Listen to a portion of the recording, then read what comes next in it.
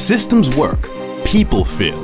Welcome to InsureMark's Advisor Mentorship Podcast with Vice President Jeremy Hauser, where we share proven systems and processes for the 21st century advisor. Today, it's essential that advisors find a way to differentiate themselves from the competition. Learn how to elevate your game and accomplish incredible feats as Jeremy teaches you how to build a more successful and sustainable business while realizing a better work-life balance is not only possible, but achievable. Welcome to this week's episode of the Advisor Mentorship Podcast. I am your host, Jeremy Hauser, and as we continue to share best practices with proven systems and processes that work for advisors, I like to every now and then bring on one of the partnered advisors here within my team and have a conversation with them, see what's working for them this year, what's maybe the struggles they've had in the past, what's worked for them in the past, and most importantly for the audience to hear maybe some successful processes they're doing in their business today and taking forward. So I have a special guest today. I actually have Michael Ginsberg, who's out of California. Michael recently teamed up with us not too long ago. So not an advisor of ours that's been working with us for, call it 2, 3, 10 years, but relatively new. So good morning, Michael. How's it going today? Going great. Thanks, Jeremy. So if you don't mind sharing with the audience, who is Michael Ginsberg and how long have you been in the business? Sure. So I've been in the business, made a transition. I used to be a real estate planning and commercial litigation attorney in Central California and did that for about 10 years in the late 80s, early 90s. And got transitioned out of that. I wasn't crazy about practicing law. Enjoyed law school, hated practice, but from there I got recruited. Actually, my one and only corporate job and got me exposed to the financial industry was with Wells Fargo. And I was working with their smallish businesses, basically $5 to $10 million in revenue.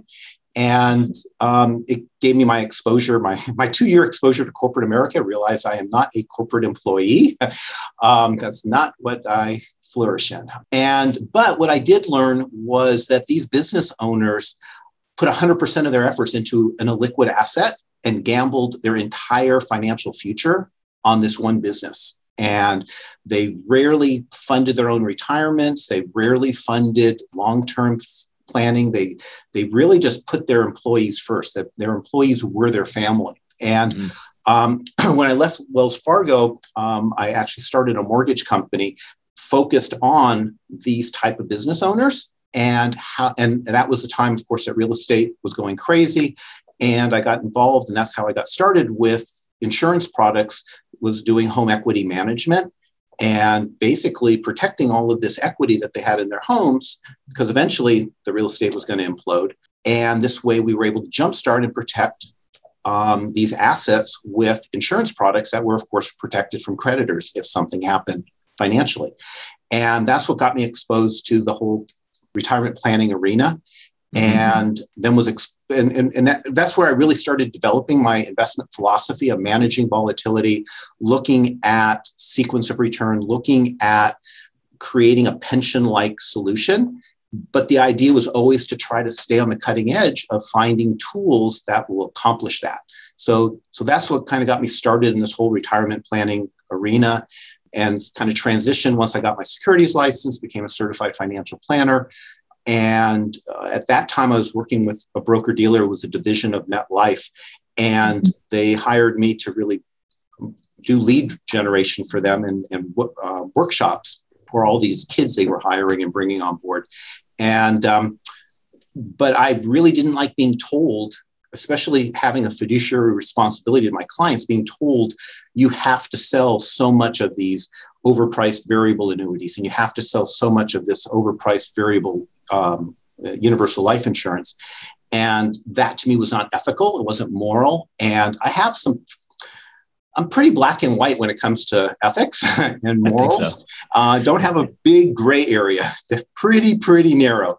And so to me, that was really critical. So the idea of putting clients first has always been the center of who I am and how I developed my practice. And I think as a certified financial planner and a registered investment advisor, always putting the client first and that fiduciary responsibility. Even if someone legally doesn't have a fiduciary responsibility, personally, I think they should operate that way. But that's kind of who I am and how I got started with the business and really focused on this retirement income planning area. And so in your career, Michael, so what were basically the conversations or transitions from Wells Fargo? So moving into independent world, how did you get in front of people, or how did people know who you were? I'm not sure. How many years did you actually work with Wells Fargo, did you say? Only a couple of years. So it was that was very short. I knew that I did not like corporate America. Yes, that was not my thing, and not my thing. And in a lot of ways. And that's what started getting me really jump-started into, because those business owners were actually my first clients when I started my mortgage company. And that's when I was exposed with this home equity management. That's when I first became insurance licensed, when I went to these trainings for home equity management. All these life guys were there, and they were talking about this magic term called target premium. And they all wanted to be friends with us mortgage people to create all of these lump sums, and they were going to, issue and allow us to do the mortgage, and they were going to graciously take on these insurance products. And a group of us, these guys were like all excited when they started seeing these illustrations, these target premiums, which had no idea what this term meant. So a group of us found someone who would actually fess up at lunchtime and explained what this illustration looked like. And we thought, oh my God, we were really abused by these people and realized and understood. So immediately a group of us, there were 4 of us, all from California. 4 of us actually teamed up, and we all got our insurance licenses at the same time, and then started working together, starting to do workshops in this whole home equity management area. And that's how I got started with insurance products and first exposed to fixed index universal life and fixed index annuities when they first came out. Gosh, what was it? 15-ish years ago. Mid 90s. Yeah. Yeah. So since then you've been working in the insurance field a little bit. I believe you're your own RIA though. So as a holistic advisor, what are the conversations you're having today with those clients or even new prospects as a fiduciary? So what common challenges do you hear from the consumer that you're actually speaking to on the day-to-day basis today? Yeah, today what people are tired. I mean, the whole idea of these so-called once-in-a-lifetime events. Here we're going through this whole pandemic. It's allegedly a once-in-a-lifetime event. Well, if you think back over the last 7, 8, 10 years, we've had 5 or so once-in-a-lifetime events. Well, the definition of a once-in-a-lifetime event should be once in a freaking lifetime, right? So that's the whole thing. Well, now 5 times in a once-in-a-lifetime is getting really, really old. And personally, I had a couple of clients who were forced into an early retirement at the start of the pandemic. They got laid off, and they were anticipating working for another few years. And in my client education, I always talk about sequence of returns and just the mathematical concept behind the idea. If you happen to have to retire and have to take principal out during a down market, what impact that will have over a 15, 20-year retirement. And you could literally run out of money versus someone who's retiring in an up market. And I preached about this all the time for years. Well, this was the first time I saw it with my own eyes, and seeing the pain that these clients were going through and the fear that these clients were going to. And I had left, I really stopped using annuity products and insurance products about 7, 8, 9 years ago because they were challenged. And I stopped using them and using other tools to manage volatility in my portfolios with my clients. But after seeing that personally, the impact of a down market and seeing humans, not just this theoretical sequence of return, this mathematical concept, but actual couples that I've worked with and know, and the fear that they had, that was too much. And I knew that I had to start doing something different with my planning with my clients. And I didn't think about going back to the annuity products until I started working with you guys and started realizing, wow, they've changed. And you did a lot of educating about how the products have changed and improved and became, from my perspective, more serious, real asset classes. And the indexes changed as well, and the fee structures and things like that. So basically, after starting to work with you guys and your team and all of the support and the education, that's really the change that I have really instilled in my business over the last 6 months, is talking to every one of my clients about the importance of taking risk off of the plate, utilizing the fixed index annuities as an asset class and really as a guaranteed asset class, and really changed the entire conversation. And I'm feeling really good about moving a hunk of their assets out of the market risk, especially over the last couple of weeks. People always forget about down markets until it happens. And so over the last couple of weeks, where the volatility, it's not just talking about it, but actually they can experience it in a broad market perspective. And of course, with the rest of the economy, with inflation and the rest of the issues going on, it really is starting to resonate, and people are starting to really want to really protect their assets and be good stewards of their own assets and really take personal responsibility. And I think the utilizing the fixed index annuities as an asset class has really been a big improvement and a really great addition to my practice. And so with the FIAs and like you mentioned, so I didn't realize it'd been 7 years since you've been really looking at insurance as an opportunity to protect your customers. So for those advisors out there that come across this nowadays, what light bulb went off? Something had to have happened to Michael or with a customer where, how do you identify out of the asset class, what part of it should be insured or not? What, maybe share with the audience, was there a story, or was there a particular asset class that just wasn't performing, or what was your aha moment? Yeah. So what I used in lieu of insurance products when I got really, again, to me, ethics, both from the companies I do business with, is really important. And when interest rates continue to stay down, all of these insurance companies reduced their participation rates. They reduced everything that was there for the benefit of the client, they reduced. And these were annual contracts. So every year, these companies were changing the rules of the game. And that kind of bothered me. I understand it from a financial perspective, but it really bothered me. So I stepped away completely from insurance products, and I replaced it with utilizing different non-publicly traded real estate trusts. And as a fee-based advisor, my clients were able to buy in without a commission. So they got 7% more shares. They got a bigger investment. So they had a better rate of return.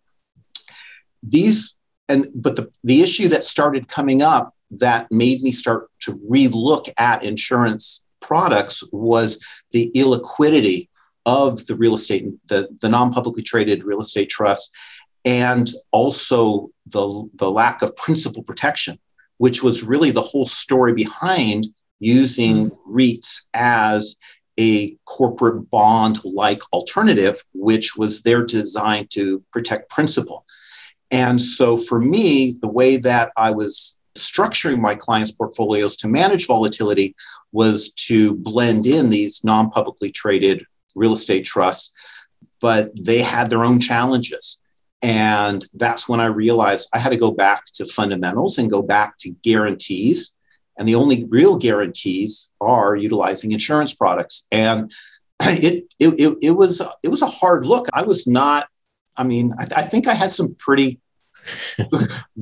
aggressive cross-examination back of you, of questioning and really pushing back on the information you were giving me, and really pushing back on the indexes, the performance, and the changes. And once you, the tools that you've got for your advisors, particularly the history of the indexes, the looking at the indexes as a financial tool, not just a sales pitch, which a lot of people that are in your roles with other companies, I've talked to a lot of insurance people that work for marketing companies.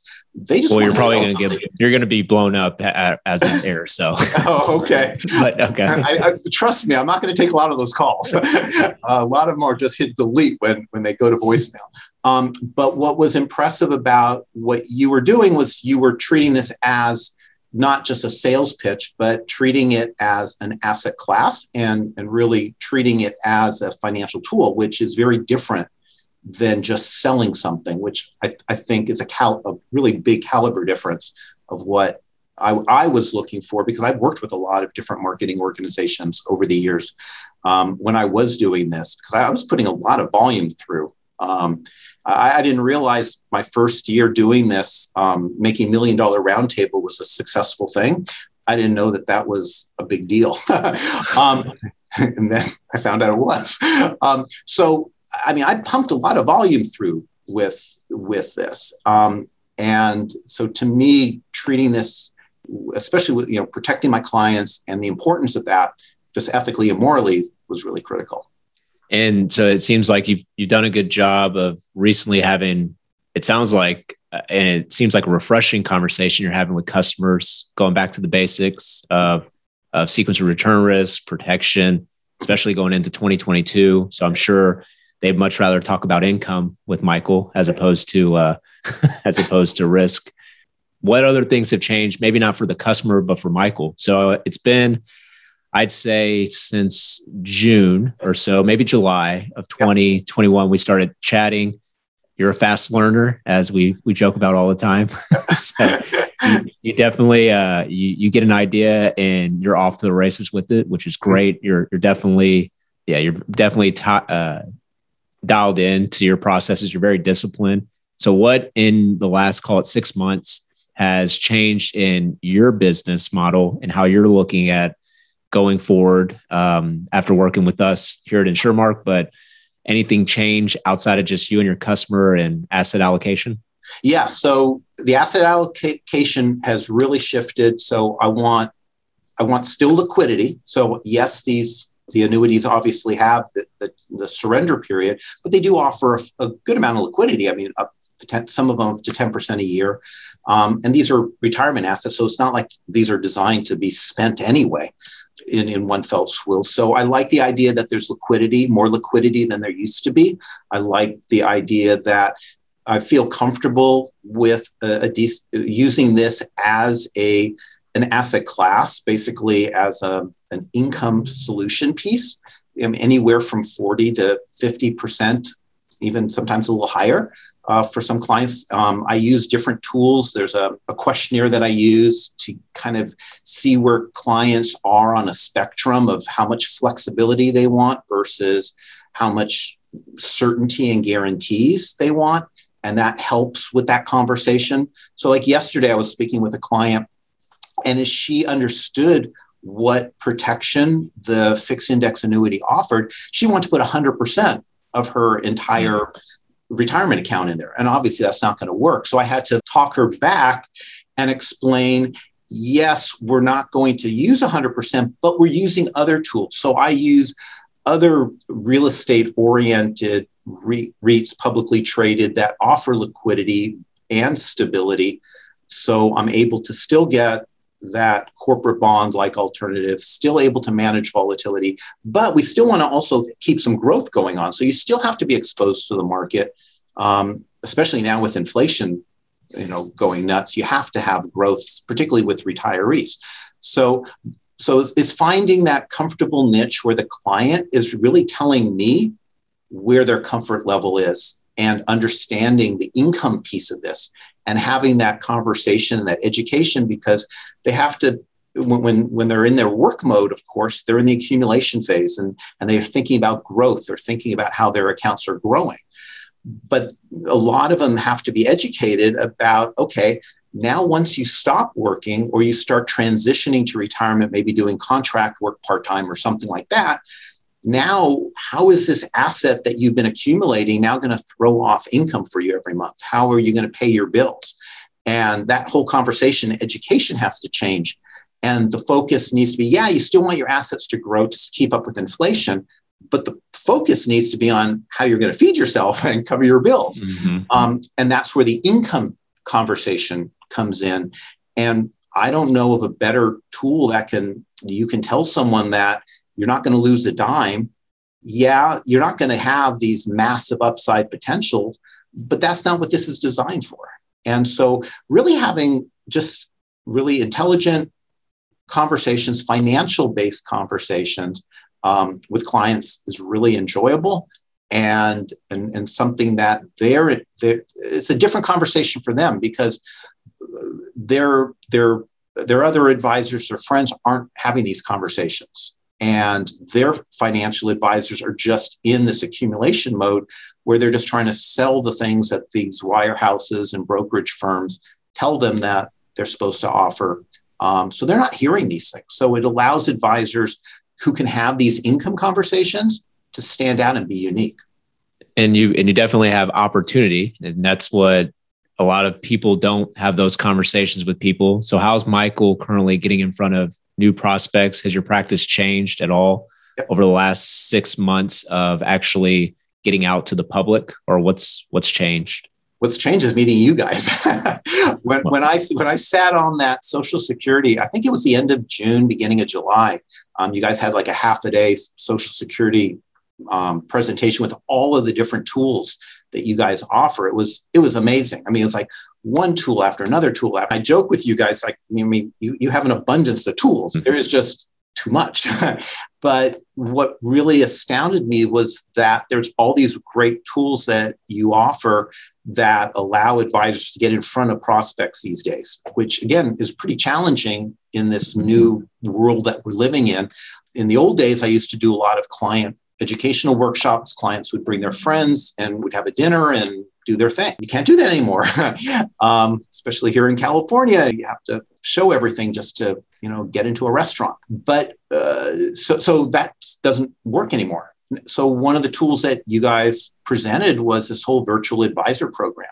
And that has been amazing. And to be able to generate anywhere from 10 to 15 really high quality appointments after a webinar, I was speechless. I mean, I heard your pitch. I watched it. I heard Al talk about it. It can't be that way, but it is. And you just do your little talk to the computer and you do your virtual thing. But it's a different skill set, of course. Yeah. It's a lot harder. It takes a little while to develop those skills, but that has been a really great game changer for me, especially since I used to love traveling, and now with the world still being shut down, I was getting pretty bored. So this was a perfect time to start doing these virtual webinars, and I've really enjoyed them, and it's been interesting being introduced to. And these people have millions of assets. And I mean, these are not just 100,000 or 50,000. It's amazing.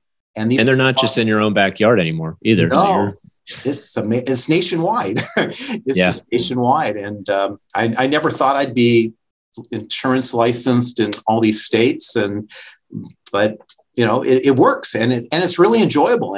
And there's some really high quality prospective clients. I mean, just as every advisor who's a good quality advisor truly understands that not everybody can be their client, that they have a certain match. And I'm really meeting some really interesting quality people across the country. And I mean, I used to just be a face-to-face guy. I would, even mailing things, I would never really do that. It would be all local. That of course has changed. And so what challenges to those, since this is relatively new, so what challenges do you find in your practice today, or maybe over the course of the last 6 months? I'm sure we'll have more, but as of today, as we speak, what are some challenges for you doing virtual webinars or just in your business in general today as a one-man advisor? Well, as a one-man advisor, to be able to stay organized and keep using technology, which again, I really appreciate what your team offers, because I have a whole team now. I don't have to be with those other old marketing companies I used to work with. I had to learn how to do my own illustrations. I've got you. I send you an email and you respond quickly with options and we talk it through. You have a great support staff. Once the applications are done, I used to hate paperwork. It would be an absolute nightmare. Today, this morning, I've already done a life app and an annuity app, and I have zero concern that I'm going to get harassing phone calls from your staff. It gets taken care of. It's amazing. You guys are fantastic.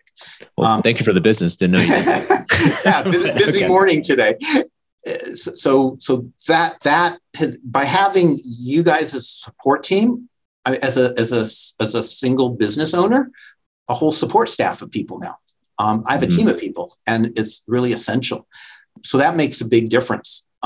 So I have you guys in terms of the technology tool and the tools, and kind of the back office support. And then really is to understand, and it's hard to make the change with little habits of building rapport with someone over a Zoom call is challenging. When you have people who don't want to turn on their cameras, well, I talk it through and I cajole them, and eventually they do. And you try to build rapport.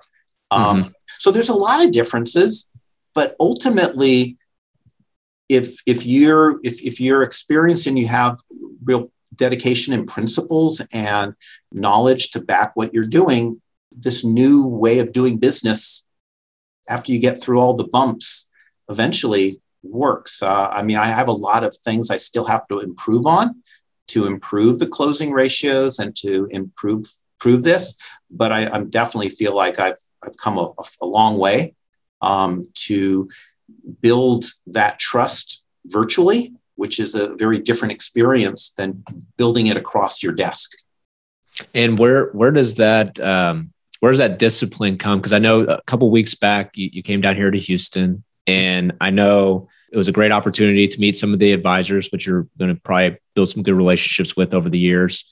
So when we did the AMP VIP meeting, and then it seemed like the discipline you have and other advisors who are in that group, they have good discipline, but then there's something that takes Mike to the next level of wanting to not just implement, but run with it. So where does that come from, or what's the secret sauce to wanting to make sure that you're basically the best at what you do? I guess just the way I was raised. That's the few compliments I have from my parents, that they did right. So they definitely instilled a really strong firstborn work ethic. But I really like looking and spotting people that are successful, that do things, and they don't have to be just financially successful. I mean, people who implement things. And that's one of the downsides of being a solo practitioner, is that you're really isolated. So being exposed to like the advisors on that meeting in Houston was great. Your monthly calls are great. Being able to connect with other advisors that do things well, and they don't have to be like multi-million-dollar produce. There's people who do suggest things, little things that really make a big difference. At the meeting in Houston, someone talked about Google reviews. And it's like, I haven't thought about that. And back then I had two, well, actually I had three. There was an old client, like maybe 10 years ago, gave a Google review. And then some whining little millennial gave a negative whining review. And then there was a fake review of someone who was fake. And that was it. And I never thought about my little paltry, it was really pathetic. It was like, a 5, a 1, and a 1 would average out not very well. And I never thought about it. And then in the conversations in Houston, they're talking about this whole virtual world. It's like, oh yeah, if someone actually Googles me and they're going to see 3 whopping reviews, and not good reviews at that, What does that mean? What does that first impression look like? Mm-hmm. And so I thought, okay, I got to jump on this. So I guess that's what differentiates me versus a lot of people is like, okay, that was the first thing I did. I got back home, instantly signed up for a service that helps facilitate clients giving Google reviews. So yeah, if from an advisor, just a personal perspective, if there's something that you really want, you have to do it and just go out and do it. I'm not a big fan of Nike other than their slogan, just do it. And so just do it, stop whining and just do it. And really doing it for yourself, your family, whatever the big why is and the big reason. But ultimately, I'm always driven by my clients. Anytime I've been distracted by money pitches or focusing on money, things always go haywire. But anytime I get back to my core values, which is who am I trying to serve? And in my case, my clients, if I put my clients first, everything else always seems to take care of itself. I always seem to meet the right people. I always seem to find the right solutions. Things always will work out if I'm putting my clients first. And so that's always just been kind of my moral compass of interacting with this, but certainly takes hard work. That's for sure. No, it is. And that's great to hear because, it's almost where if you go back to a couple other episodes, it seems the advisors that continue to be on the show, it's take care of the customer and the customer takes care of you. And it seems to be a common theme here. So that's great that you said that. I guess wrapping up here, is there anything we have not discussed or words of wisdom that you like to give to the audience here? Just to really, in terms of what service, you offer through your advisor program, I would encourage anyone you're talking to or is thinking about working with you, really take a look at, are you looking just for, some quick little freebie, or are you really looking for a longer term relationship with someone that's going to add value to your clients and create a team? And that's what I'm looking for in terms of being able to have access to great products and all the rest. Probably everyone, short of a few Nexus issues, short of that, everyone is offering the same products. But really, what's the value add? And what really impressed me when we first met was most of these other marketing companies, the first thing they always want to know is, how much fixed index annuities did you do last year? And what did you do the year before? What's this? It's like, I haven't touched these darn things for 9 years. I would have heard click, right? That never even came up anytime in the conversation. It wasn't until later that you actually asked my history of what I knew about them. And so it was a very different conversation about what value add you're able to give to me to be able to support my clients. So anyone that is, thinking about working with you and your team and what you offer, that to me is a significant difference and one that was really important to me in making the decision to commit working with you and Insuremark and your team. Awesome. Well, no, I appreciate you jumping on today, Michael. Already a busy morning, probably a busy afternoon as well that you're going to have. No, thanks for hopping on here. And thank you to the listener. Thanks for joining us today. Make sure to subscribe on your favorite listening device so you do not miss out on any future episodes. Make sure also to follow us on LinkedIn at Jeremy Hauser for any additional information that I like to share amongst my team of advisors on LinkedIn. So that could be a good resource for you. So thanks for joining us. And remember, in a world full of betas, be an alpha. Thank you for listening to the Insuremark Advisor Mentorship Podcast with Vice President Jeremy Hauser. Click the follow button to be notified when new episodes become available and connect with Jeremy on LinkedIn to stay up to date.